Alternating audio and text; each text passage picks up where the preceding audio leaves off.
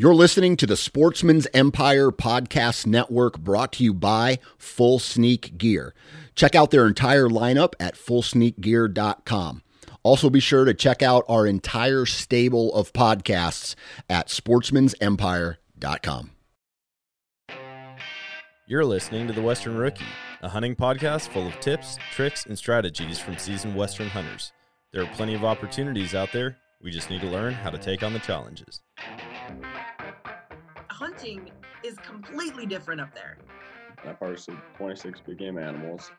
You can fool their eyes, but you can't fool their nose. 300 yards back to the road turned into 3 miles back the other way. It's always cool seeing new hunters go and harvest an animal. I don't know what to expect. If there's anybody I want in the woods with me, it'll be you. New from Moultrie Mobile, the Feed Hub offers first-of-its-kind cellular connection and control for nearly any spin cast feeder on the market. When used with the Moultrie Mobile app, you can monitor feed and battery levels, run feeders on demand, receive alerts when feeders are clogged, and remotely adjust feeding times. The Feed Hub is ideal for anyone who maintains feeders. Remove the guesswork and save time by planning feeder maintenance before you drive to your hunting property. For more information, visit MoultrieMobile.com. Welcome back to another Western Rookie Podcast episode. This is your host, Brian Krebs, and today I have Cody Brockhouse on the call. And Cody and I have been chatting just a little bit here in the green room, but he is a diehard outdoorsman. Looks like both you and your wife love the outdoors, whether it's with a bow chasing big game or a shotgun chasing waterfall and upland. It looks like you have a full fall every year. Does that sound right? Yeah. Usually about this time of year is when we kick off our season, and then it is go, go, go pretty much until summer comes around. Yeah, it looks like a full life. I mean, looks like you're bouncing around. I see like archery, mule deer, antelope, turkeys in the spring. You said you guide waterfall in South Dakota. I assume a big part of your season is the spring conservation hunts for the snows and the all the migrating geese. And so, yeah, like you said, it's probably a pretty full season. By the time summer comes around, you're already gearing up for the next fall. Absolutely. We try to stay diverse. That way, we can fill out our season. It's kind of nice being able to hop back and forth between, waterfall, upland, and big game. It definitely fills out the season. Yeah, for sure. And one of the things that big game wise has been on my mind a lot lately this week is archery antelope, archery mule deer. So I've never done an archery antelope or mule deer hunt. I've shot both with a rifle, but my wife just got her new bow, what would be a little over a week ago, last Sunday. She got a Hoyt Ventum or VTM 31, and so she's already drawn 60 pounds. It looks like we're going to go up to 65 soon. For her bow, and she's excited to she's starting to think about what can we do with a bow, and she likes mountains, she likes the West, and so she was asking about archery antelope, and I see that was one of the things that looks like you do. Looks like, from what I gather, it looks like you try to carve out a little time every fall for archery antelope. Is that true? Is you guys a big part of how you kick off the season? Absolutely. So yesterday I got one. Oh, nice. And then my brother got one on Saturday. And so that's usually our kickoff every year is we call it goat camp. And we get kind of a little crew together and start chasing them. And antelope, I always look forward to it, but they humble me every single year because, in my opinion, as far as spot and stalking, they are one of the trickiest critters to get with a bow. Rifle-wise, they're super doable. You can get within we call it wolf range, right? You can get within a couple 100 yards without too much trouble. But closing into archery range is one of the most difficult things you can do. I mean, they're very challenging. They'll make you scratch your head sometimes. But when you do capitalize, it is such an awesome feeling. So it sounds like, are you primarily spot and stock antelope hunting, or do you do ground blinds as well? So last year I killed mine out of a ground blind. This year was spot and stock. I like spot and stock more just because you're always moving and you're always seeing goats. Mm-hmm. As far as being effective, a blind's probably better. Your shots are generally going to be a lot closer. And when they do come in, you get a great shot opportunity. but the spot and stalking is a little bit more fast paced. It's exciting, and it really tests your abilities as a hunter because generally you don't have a lot of cover to work with. It tests your shooting abilities immensely because a lot of times you're shooting in wind at extended ranges, and so it really tests you as a bow hunter. As far as comparing it to mule deer, it's a great it gets you ready for mule deer because a mule deer is going to be generally a little bit easier to sneak on. You have to worry about your wind more with a mule deer, but generally they're going to be bedded in an area that's a little bit more conducive to stalking. And you can get a little bit of a closer shot off, and you can get away with a little bit more because antelope's eyes are just like, man, they're so good. They don't miss a thing. Like you'll be stalking at them, from behind, like they'll be completely facing away, and they'll just like, I don't know if it's an instinct or if it's just the way they see, but they'll just like turn around and peg you. It's like it's incredible, what they catch, and they'll bed out in the middle of open fields and in areas that are just really tricky to stalk them. So if people are wanting to do like a western mule deer hunt, if you kick it off with antelope, you're going to think muleys are a lot easier to stalk and a lot more doable. So that's what I was going to lead into. So, I've archery hunted things before, and I archery elk hunt every year. So I have a little bit more experience, especially with failure on not punching tags. But when when you talk about bringing someone new into a Western hunting world, especially my wife, it's like I want to set up a hunt that's going to not necessarily be a slam dunk, but a good experience. And so what I'm torn on is like, I don't know if putting her in a ground blind in 100-degree heat for a week is going to be that good experience, even though that's probably higher success rates on an antelope compared to like equally. I don't know if spot and stock antelope archery is the best like first taste to a Western hunt. I always recommend rifle antelope as a great entryway to Western hunting. It's a good hunt. I mean, they're out all day. You don't have to wake up at midnight. You don't. It's not as grueling as like an elk hunt would be. Rifle antelope's just a great first experience to the West, and so I say that for everyone. I just don't know if archery antelope is the same thing. How would you maybe describe like a good entry point to Western archery hunting? Honestly, an antelope hunting, as far as cost effective and just a good experience, archery antelope is going to be a great one, but you can also get like burnt out on it. A lot of these guys, like I see a lot of pressure around my area, guys, pounding out on the public, and it's super rewarding when they do capitalize, but they get very demoralized when they're just running around like crazy and they're not getting the shot opportunities, they're not getting close enough, they're not having the experience that they're looking for. If you find a good water hole that goats are hitting, I would say, definitely set a blind on it because that's going to be your best opportunity as far as actually like getting a shot off at reasonable range.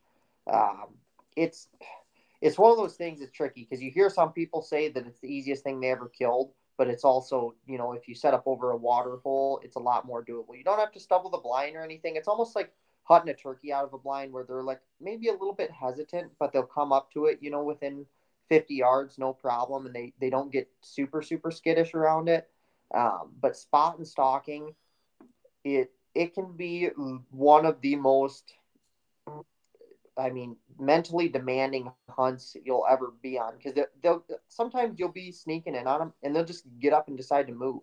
They might feed for a half hour and then bed back down. So you always have to be like thinking very quick, moving, making split second decisions. It's really good for making you make split second decisions because a lot of times that you'll be like, oh yeah, it's a slam dunk, stalk, and then they'll end up moving on you or getting downwind or whatever. And so you have to be really good at making quick decisions, but it makes you a better hunter. Antelope, in my opinion, make you a much better hunter if you really like focus on it. Some people, they don't want to focus, they just want to go.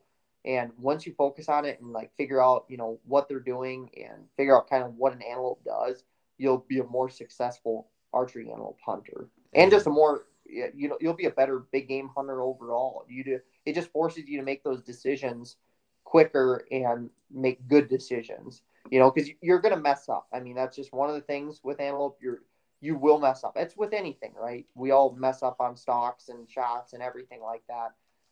But it forces you to use your instincts more so than like a major thought process. And once you can hone in those instincts, you just become a better hunter.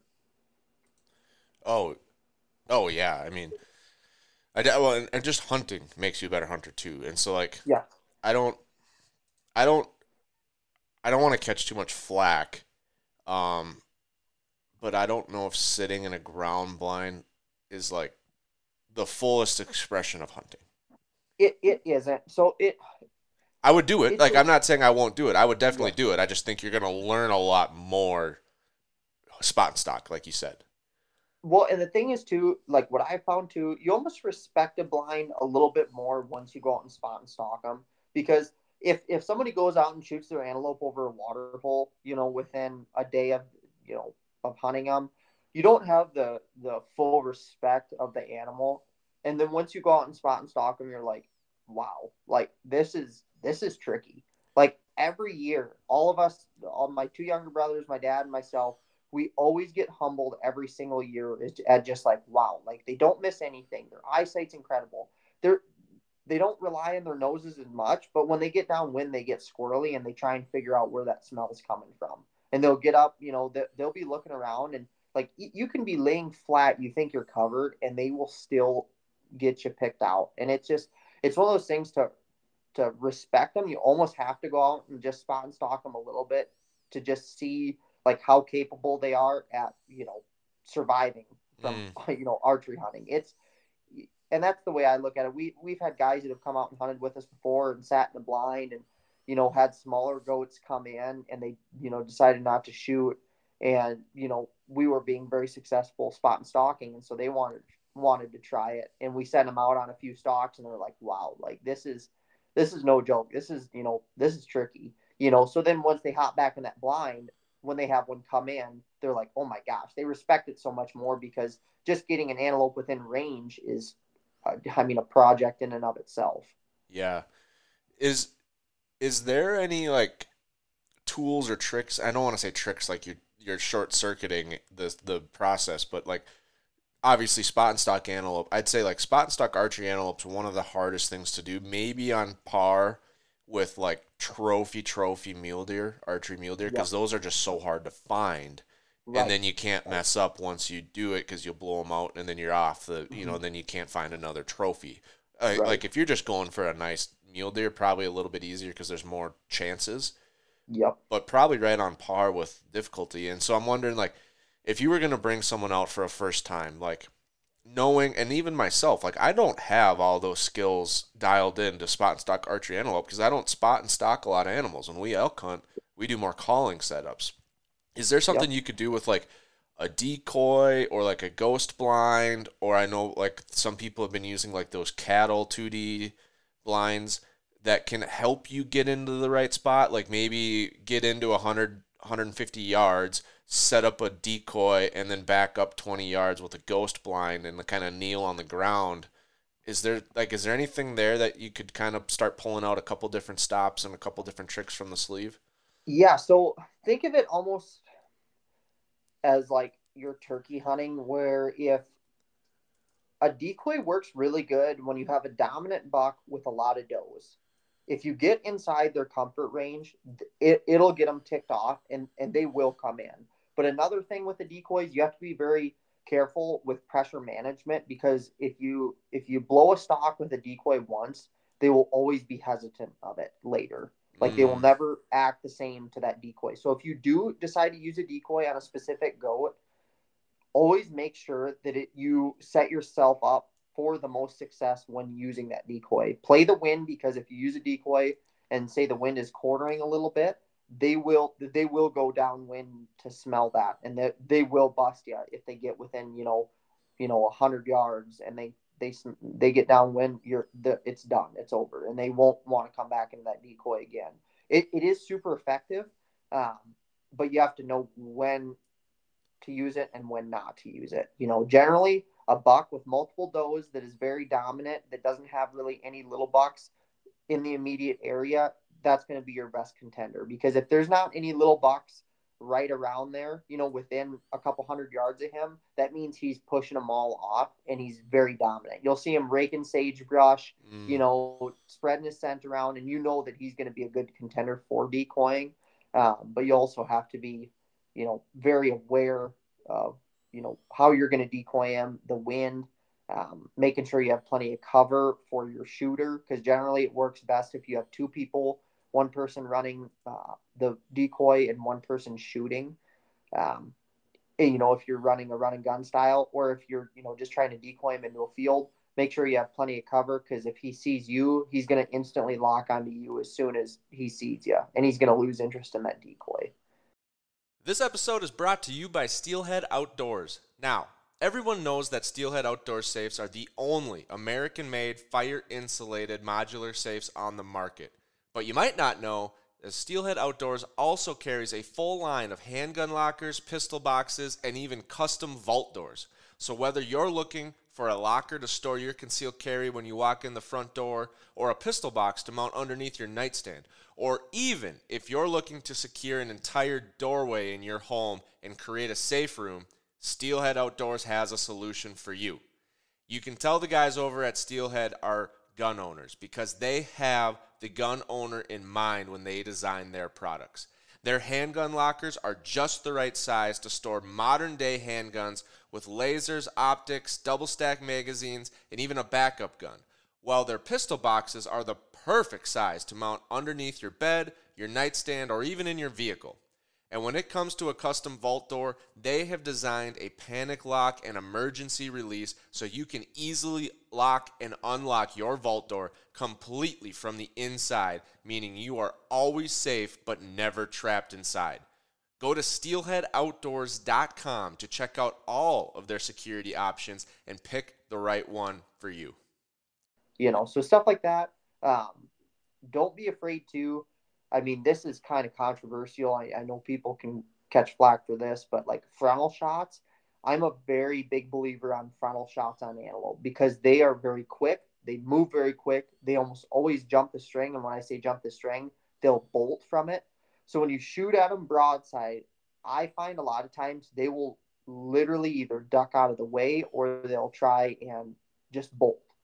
And so what I find, if you shoot them frontal, if they don't move, you crush them. And if they do move, they spin instead of bolting, because they don't want to run at you, obviously. And a lot of times you can make an awesome shot just when they do their spin. And you'd be surprised how fast they can move, even at very close ranges. They're very quick. They don't miss anything. And just choosing your shot opportunity is something that's very important. I think a lot of people want to wait till they get broadside, and they end up running out underneath their arrow before it ever even gets there.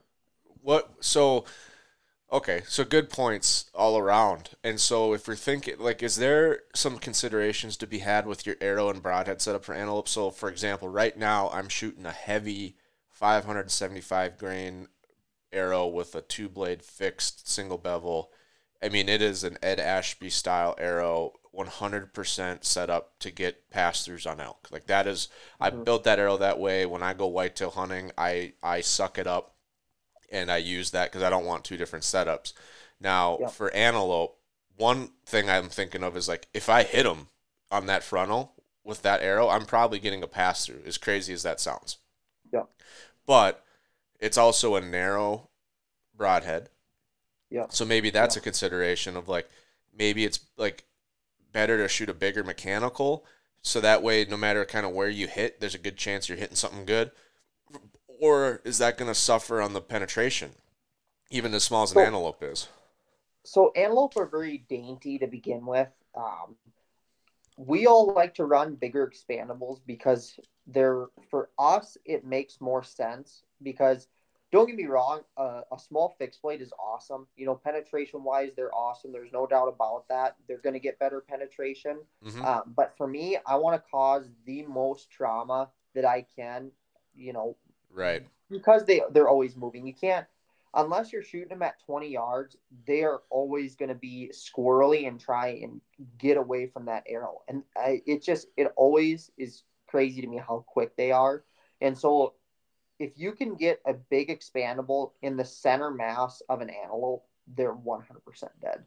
You can always even if you hit them far back or if you hit them not exactly where you want to, if you're shooting a large expandable, they will run anywhere from a couple hundred yards. They will bed down, and if you can get another arrow in them, great. Otherwise, if you give them time, they will expire. But it's so tough to calculate like a perfect shot with an antelope. For me, there's more margin for error. Like it works. It makes more sense for me to run a bigger expandable because there's more area on an antelope that's soft and that you can cause a lot of damage to than like with a smaller fixed blade.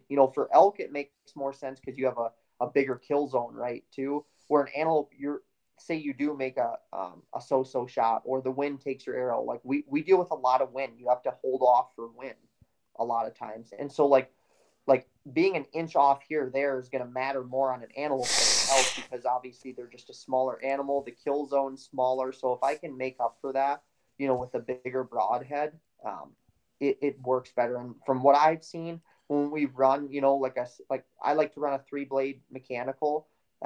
I've had no issues. I think it saved me a couple times just because you're cutting a huge hole in them and they just can't take it. They're not a huge animal, and when you get decent penetration, in that center mass, it just crushes them. They cannot take it. Yeah, I do think that like as much as I love my big fixed blade for elk, and I kind of like the security on the whitetails too. Like when I'm shooting that arrow, I hug the shoulder a lot more than when I was shooting. I used to shoot a big 4-blade expandable, so it had 2 over the top and then 2 rear deploy. Sure. And when I shoot this new fixed blade, it's like I don't care if I hit that front shoulder. I'm gonna blow through it. I'm shooting 70 pounds, 72 pounds, 30 inches. It's a huge arrow. I'm shooting short range at whitetails like 20, 30 yards.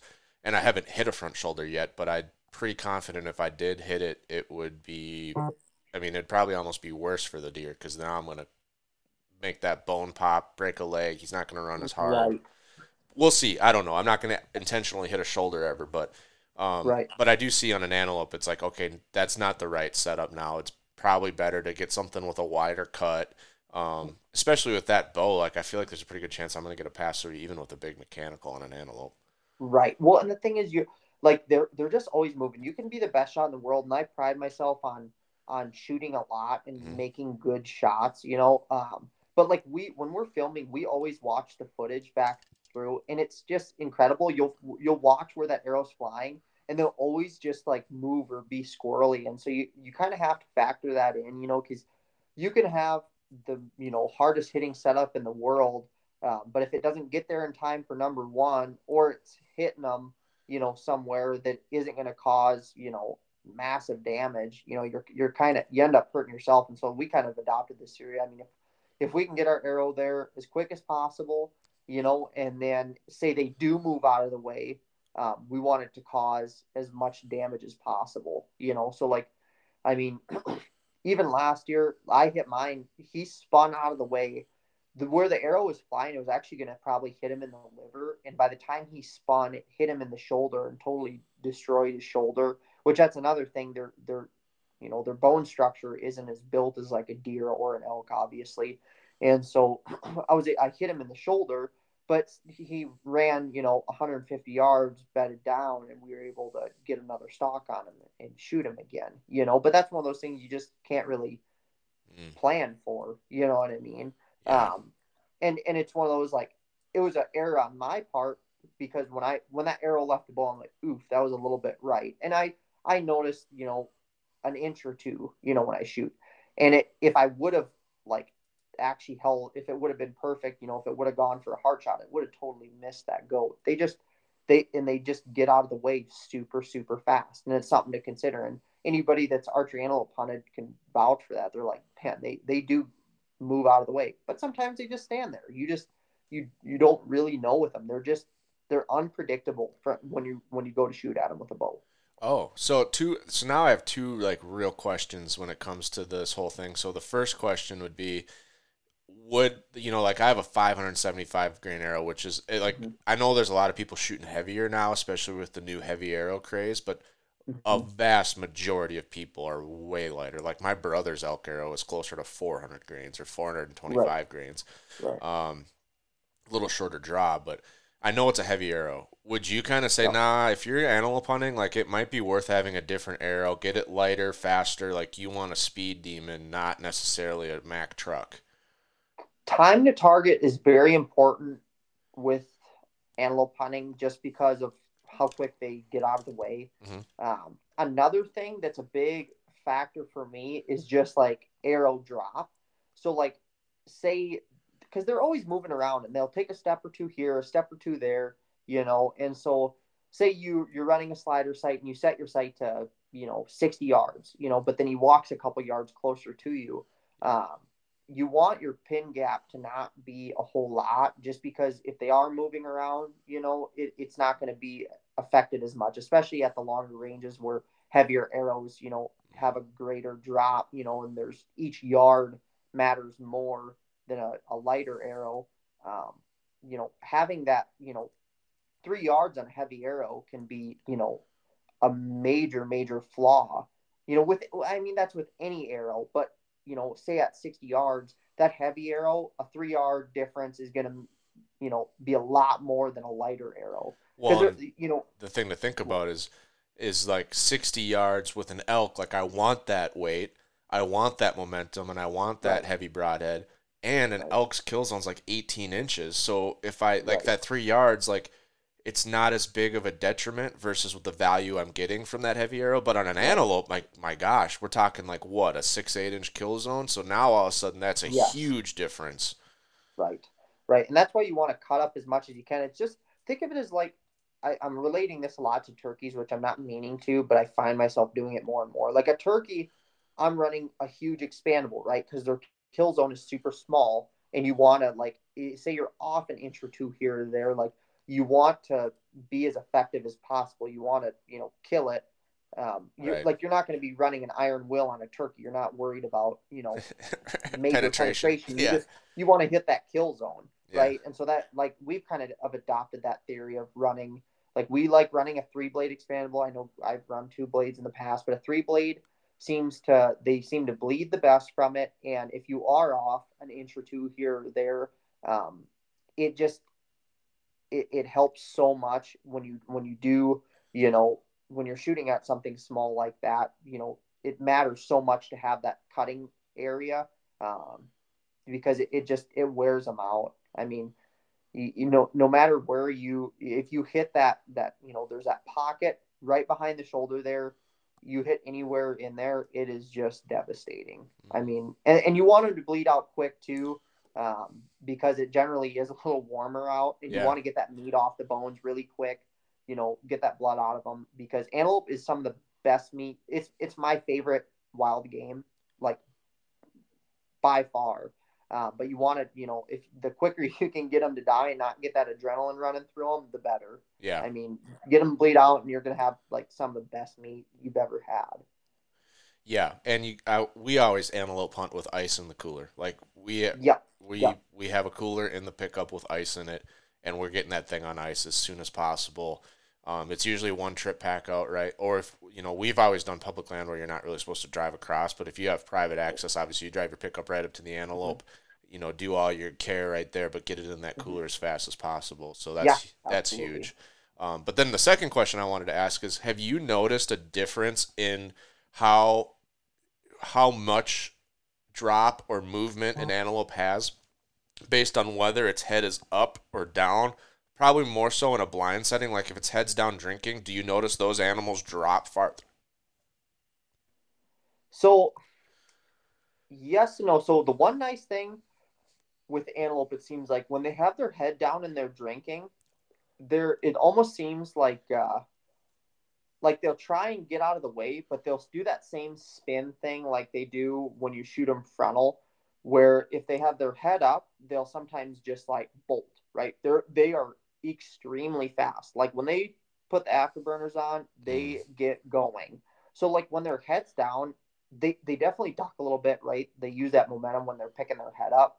But if you can kind of plan accordingly, almost treat it like you're shooting a whitetail, aim for the heart and plan for a little bit of drop, they'll try and wheel out more so than take off because they're trying to back out of it instead of bolt forward.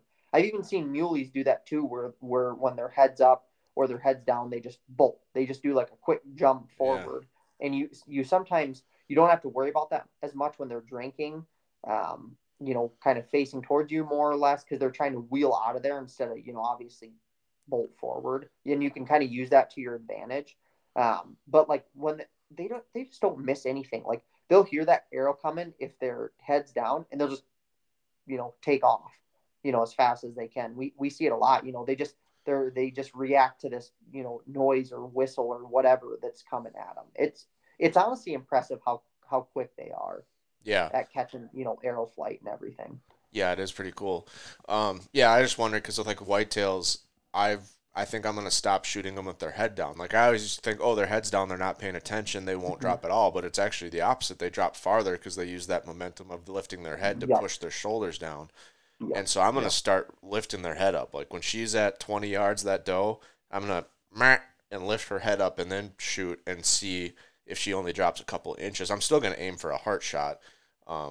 And we'll see what happens with that. But it's all just very interesting because I'm still trying to piece together, like, should archery antelope be like the first Western experience for my wife, or should we do like rifle antelope to get kind of just out in the West with a little bit more success rate, a little bit less pressure, a little bit less stress, and then work our way into like maybe a rifle mule deer hunt and then an archery mule deer and then maybe an archery antelope, like what, I guess, and a lot of it depends on what she wants to do. I can tell, I just want to gather all the information, be like, this, if we do archery antelope on public land, this is probably what it's going to look like. And we're not really guided folks. Like we don't do a lot of guided stuff. And I know like that's a big part of doing waterhole ground blind hunts is private land and a guide. And I don't think there's a lot of opportunity for that on public land. Honestly, an archery antelope can be an awesome experience. Like my wife archery antelope hunts with me, and like she's been kind of getting down on herself, because there's certain situations where you need to be like super quick. Like everything you do has to be like just flawless motions and just speed is very, very crucial at times. Like if they do peg you at within range, like getting everything dialed in, hooked up, drawn back, and like everything has to be, flawless and quick because they just, they're quick. They don't give you a lot of time, to putz around and take your time. And she can kind of get down on herself because she'll be like, oh, I could have done this different or that different. I could have done this and that stalk would have worked out a little better. For her, sometimes I think a blind would be better, but her patience level isn't quite, she's not quite as patient. She would rather be out and about, running and gunning like me, and constantly seeing goats and making moves on them. Right. For most girls and from what I've experienced, a blind is definitely the best bet, but a lot of times you only get like one crack at them. You know, like they'll come in once. If there's a lot of goats in the area, you can have, back-to-back goats coming in, and it's awesome.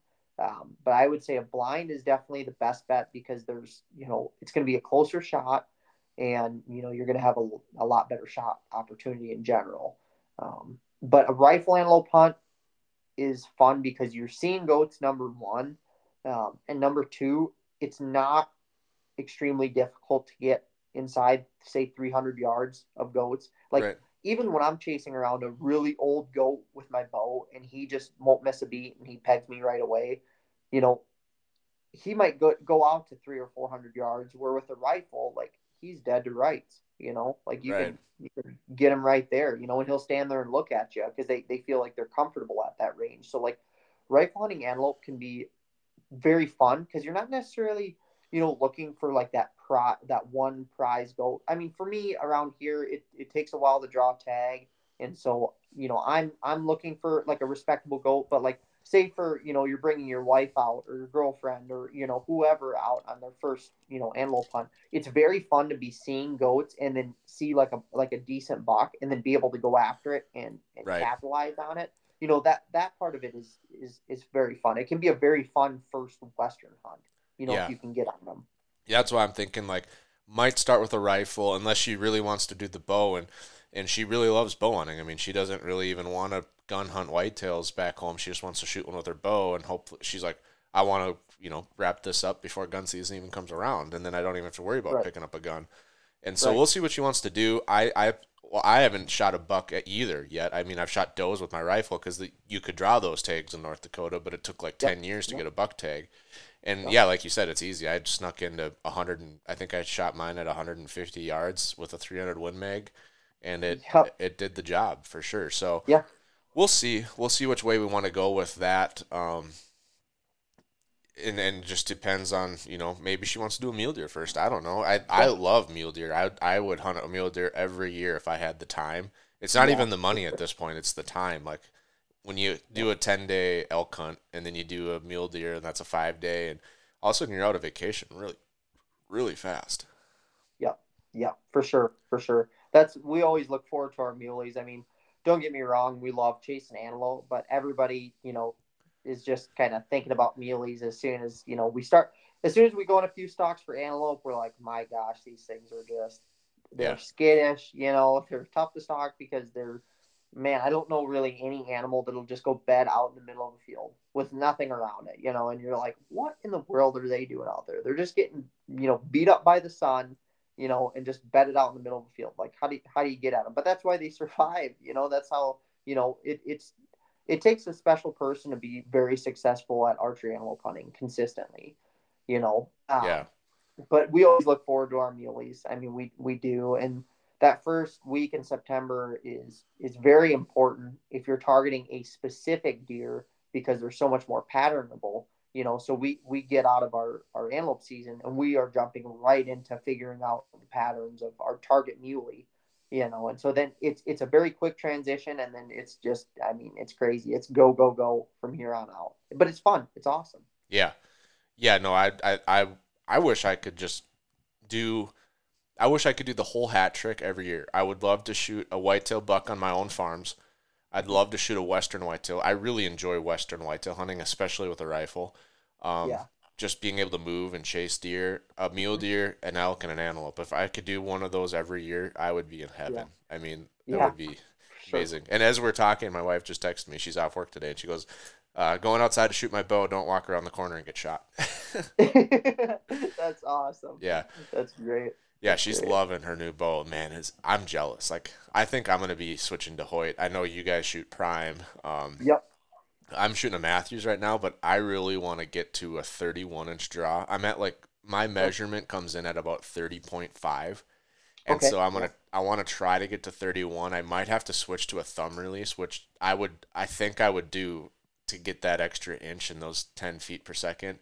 And then I want to shoot 80 pounds because I'm a big guy.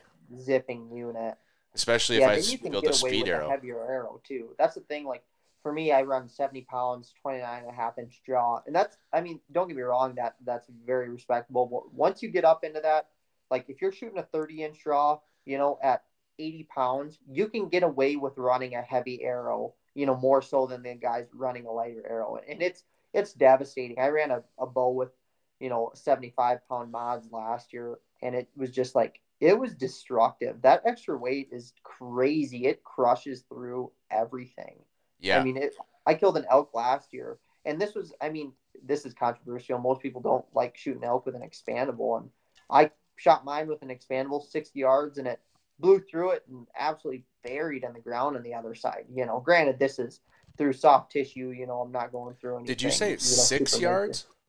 60. Oh, 60. I thought you said 6 yards. I'm like, well, I'd shoot any broadhead at 6 yards. Right. But, I mean, it was crazy to me how much energy, my arrows had shooting that extra weight, and I wasn't running a heavy arrow. I would call it like a midweight hunting arrow. Yeah. But everything I shot with it, I was just like, my goodness, like this is kind of cool, just like punching through everything. Well, my arrows right now, they hit like a Mack truck because they're 175 grain up front tips, 575 grain total weight, and I'm shooting 30-72. Like my bow is maxed out it's a 70-pound bow, really maxed out. It might be a little looser now because my string's a little bit older, but I'm shooting, I just did the chrono. It's 255 feet per second. Yeah, that's cooking right along. That's carrying a lot of energy with it, too. With all that weight. Yeah, I think I'm shooting like 80-some foot-pounds of kinetic energy. Yeah, you have a ton of energy. And so if I can get to that 31-inch draw, 80-pound bow, and then imagine if I build a speed arrow at like 5 grains per inch, like a 400-grain arrow for antelope or target. And see, that's like, I'm surprised more people don't like look into that, because running a lighter arrow, like just getting your arrow there faster matters so much. I mean, it does. And like people that run heavier arrows and try and shoot antelope, they will see it. The one benefit from a heavy arrow is you won't have as much wind drift. But I like to shoot in wind just to figure out my holdover, and where to hold in a windy situation, because I see a lot of guys from out east come out here to do an archery antelope hunt, and they've been shooting in their backyard with no wind, and they have a ton of confidence. They're ready to go. They come out here and we got a 15, 20 mile an hour crosswind, and they're having to shoot extended ranges, and it'll humble a guy very quick. I mean, knowing your holdover with wind is one of the most important parts of coming out archery antelope hunting, like spot and stalk. Knowing where to hold over is very important, and as soon as you strap a broadhead on, you're going to get even more wind drift. That's another reason we run expandables, is just if we can minimize our wind drift, or like, it gives us a little bit more efficiency in wind, we try and, capitalize on that. Yeah. I mean, I just did the math. I mean, there's a couple different ways you can manage wind too. So we just had on the 2 Bucks podcast, we had Kyle Davidson from DCA Custom Arrows, and he has a patent on a new fletching that has far less wind drift, but the same amount of stability. And he's an engineer, so he runs like all kinds of radar, and he did the CFD, computational fluid dynamic analysis on these vanes, and so you get less. It's less total area, so it's less wind drift, but the design of it still has the same stability, and they're quieter, so there's less loss. So the quietness probably helps the antelope not duck as much, because a lot of people think very much so. Part of it's the bow, but part of it's they can hear that arrow spinning, that wind 100%. On the arrow coming at them. 100%. But I just ran the math. So if I shot the new Hoyt, which was, I think, 342 IBO, but I set it to 31 inches and 82 pounds with a 400-grain arrow, I'd be at 345 feet per second. So I'd almost be 100 feet per second faster, and 105 pounds of kinetic energy. So then if I shot my same arrow, it'd still be going 290, but then I'd have 107 foot-pounds of kinetic energy, but the momentum went up by over a Newton second, which I don't know why it's Newton seconds. The momentum goes from 2.7 to 3.3. So I guess that's not quite a full Newton, but yeah, that would be a sweet setup if I can get that. Yeah, you're going to be cooking. Like, that's going to be like ridiculous speeds. But it also, what's funny is it'll make you feel like a better shot too, because, like a 5 yard, say you're off on your range by a couple yards, like you won't see that, whereas like when you're running a heavier arrow, like each yard does matter, when you're running a heavier arrow, when you have more drop. That's with anything, if you're shooting, right. A low pound, like a women's bow, like your wife's bow, for example, you probably see like, past say 40, 50 yards, like each yard does matter. Kind of significantly. Her only downfall is she's short, so she has a 25-inch draw, but she's got the full men's Hoyt Ventum 31. That's awesome. We went to the range, and so we shot at home, first time for the year, and she's been in residency, so she really hasn't shot religiously for years.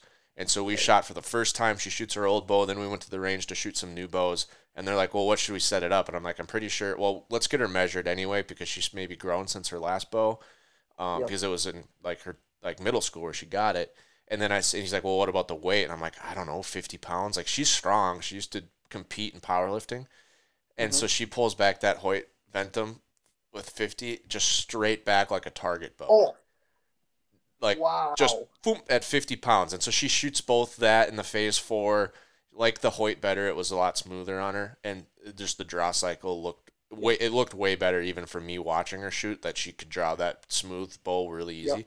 Well, then we get to the point of like, okay, well, do we order a 60-pound VTM or a 65 pound or a 70? And he's like, well, the 70 you don't have to order because we have them in stock in the left-handed model. But if you're going to shoot 50 pounds, like technically you can do it on a 70-pound bow, but then everything starts to change. Your brace height changes, your knock point changes, your peep sight changes. He's like, it's not good to shoot them 20 pounds under. But if you can get to like 60, 65, then you would want a 70 because that's rated. Like they're rated to go down 10. And so she's like, well, can we just dial it to 60 and see what happens? And so he's like, sure. Dials it to 60, straight back. Like she didn't even have to like sky pull and drop down. She literally pulls her 60-pound bow straight back. And it was her first day of shooting in 2 years. So like she's probably going to be 65 pounds before we start bow hunting this fall. That's awesome. Yeah. That's super awesome. So, yeah. So when it comes to like noticing her arrows drop, they basically are the same as mine. Hers are going like 245 and mine are going 255. But that's because hers is probably 375 grains and mine's 575 grains. Yep. So. For sure. Yeah. That's one thing I noticed with like my wife. It's fun. I enjoy hunting with her so much because she's, we get to get laughing and giggling. I'm surprised we don't blow more stocks than we do. But it's so funny. She'll get like a lot of confidence. She's actually a really good shot. Like when it comes into the moment of actually, like when you're on an animal, she's a really, really good shot. But like when we're practicing, it's funny like how big of a difference like her arrows and her setup shoots compared to mine. Like I would consider like when she shoots at 50 yards, it's like the same like time to target and like drop as like if I was shooting at 100. So that's something to factor in too, is just like when you're shooting with someone with, lower poundage, your time to target isn't quite as quick, like you also have to think about like the shots you want to be taking, where you want to set them up and stuff like that, because it's pretty significant once you start dropping that drawing, dropping that poundage, and your arrow weight, isn't necessarily going down all that much. It's kind of crazy the difference. I mean, I think it's like comparable to me shooting like extended range for her, like shooting at say 50 or 60. Yeah. So it's something to consider. She hasn't got out that far yet because she just got her bow on her sight and she's still dialing stuff in. But I'm excited to see what happens when she starts pushing the distance out. We need to we can shoot over 100 yards here at the farm. That's awesome. Now, but we don't. I still have just the Reinhardt 18-1. And so it's not that big of a target, even for me to be shooting like 70. I shot 60 last night and I didn't miss, but I want to get a 4-foot bale and just put it under a roof. So like we leave it out all summer long, and then you just stand at whatever distance you want to shoot rather than moving the target. And so then I can confidently shoot. Like I would confidently right now, I'd shoot 100 yards cold on a 4-foot bale. That's awesome. I might not shoot good, but I know I'm not going to miss the bale. You're going to have some confidence. That's like what I do too so I practice at long range because I do feel like it makes me a better shot, because once you get in close, you're like, this is chip shot, right? But I have one of those like really big block targets, and then I just put like a deer target or, whatever I want to shoot in front of that. And then you have the confidence to like, say you are shooting at 100 yards. You have that confidence where you're like, if I do make a marginal shot, like I'm not going to totally wreck that arrow. And it gives you a little bit of peace of mind, right? And then at my folks' house, we have an entire 3D course set up. And so that's super nice because we get to practice on different targets too. And I'm starting to get to be a huge believer in whatever species you're targeting, try and shoot a 3D target of the same species, because your pins will look different in different colors of foam. And you'll notice it. I don't know if you ever shoot tack, but like your pins will blend into different colors differently, And so like I find that like a white target kind of washes out a green pin. And so, like if I'm shooting at a billy goat target or the white on an antelope target, my green pin will kind of get a little bit washed out. And so I try and practice, accordingly. So we have a couple different antelope targets. We have a billy goat target, and shooting at those different colors of targets, it kind of helps you, get ready for whatever you are going to be hunting. Yeah. Plus, I think it's just always helpful to be practicing picking a spot on an animal and not a dot on a target. Like for sure, you're not shooting green dots, right? And unless you're shooting like axis deer or fawns, there's no dots to aim at. So you gotta be comfortable picking a spot on a target, and especially if you're shooting like bear. Like their anatomy is different, so you have to plan accordingly and you have to aim in a different spot. For sure. And what's great, like I even shoot a little bit differently on a black target. Like we have, a couple bear targets, and it's crazy. I'll be like, man, I feel like I'm having a little bit of a different point of impact, and like another thing too is like your range, different people's rangefinders can have a, harder time picking up a black target or will range a little bit differently. And so just, doing your homework ahead of time, it does matter. Like even, I mean, granted, I shot that goat yesterday, but like, it's just one of those deals. All the practice and all the shooting, it comes down to one moment, and it's very satisfying when it all comes together and all your hard work, actually works out. Like you can see, like, oh man, there's a little bit of a return of investment kind of a deal. Yeah, no kidding. So you already got the goat under the belt for the year. What does the rest of the fall look like for you? So we fly out to Africa on Thursday. Oh, geez. And so we're pretty pumped for that because we have no idea what to expect, but we're really excited to try something different. We always try and do like one bigger hunt every year, like something different, like where the whole family, it's my dad and us 3 boys. We go on just one kind of, like a cool bigger hunt. And so Africa is going to be, the big one. And then this year is the first year that I will not be chasing muleys in September or elk. I'm actually going to be guiding in Canada for waterfowl. And then I will guide in South Dakota all of October. I'll get a little bit of a break at the beginning of the month. But then November is going to be pretty busy. And I won't really have a ton of free time until December. So I'm going to have to really focus on my muleys. Like that first week in October, I should have a little bit of time. I should have a little bit of time in the middle of November, and then December should open up, and I should be able to chase my big game a little bit more heavily then.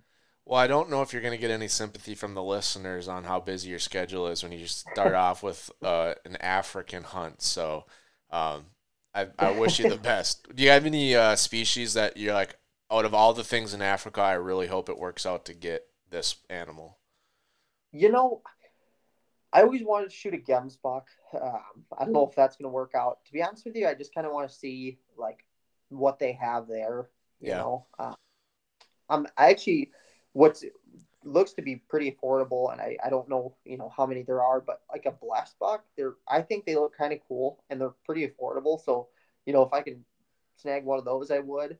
Another thing, I don't know if it's frowned upon or not, but this place we're going has a ton of giraffes.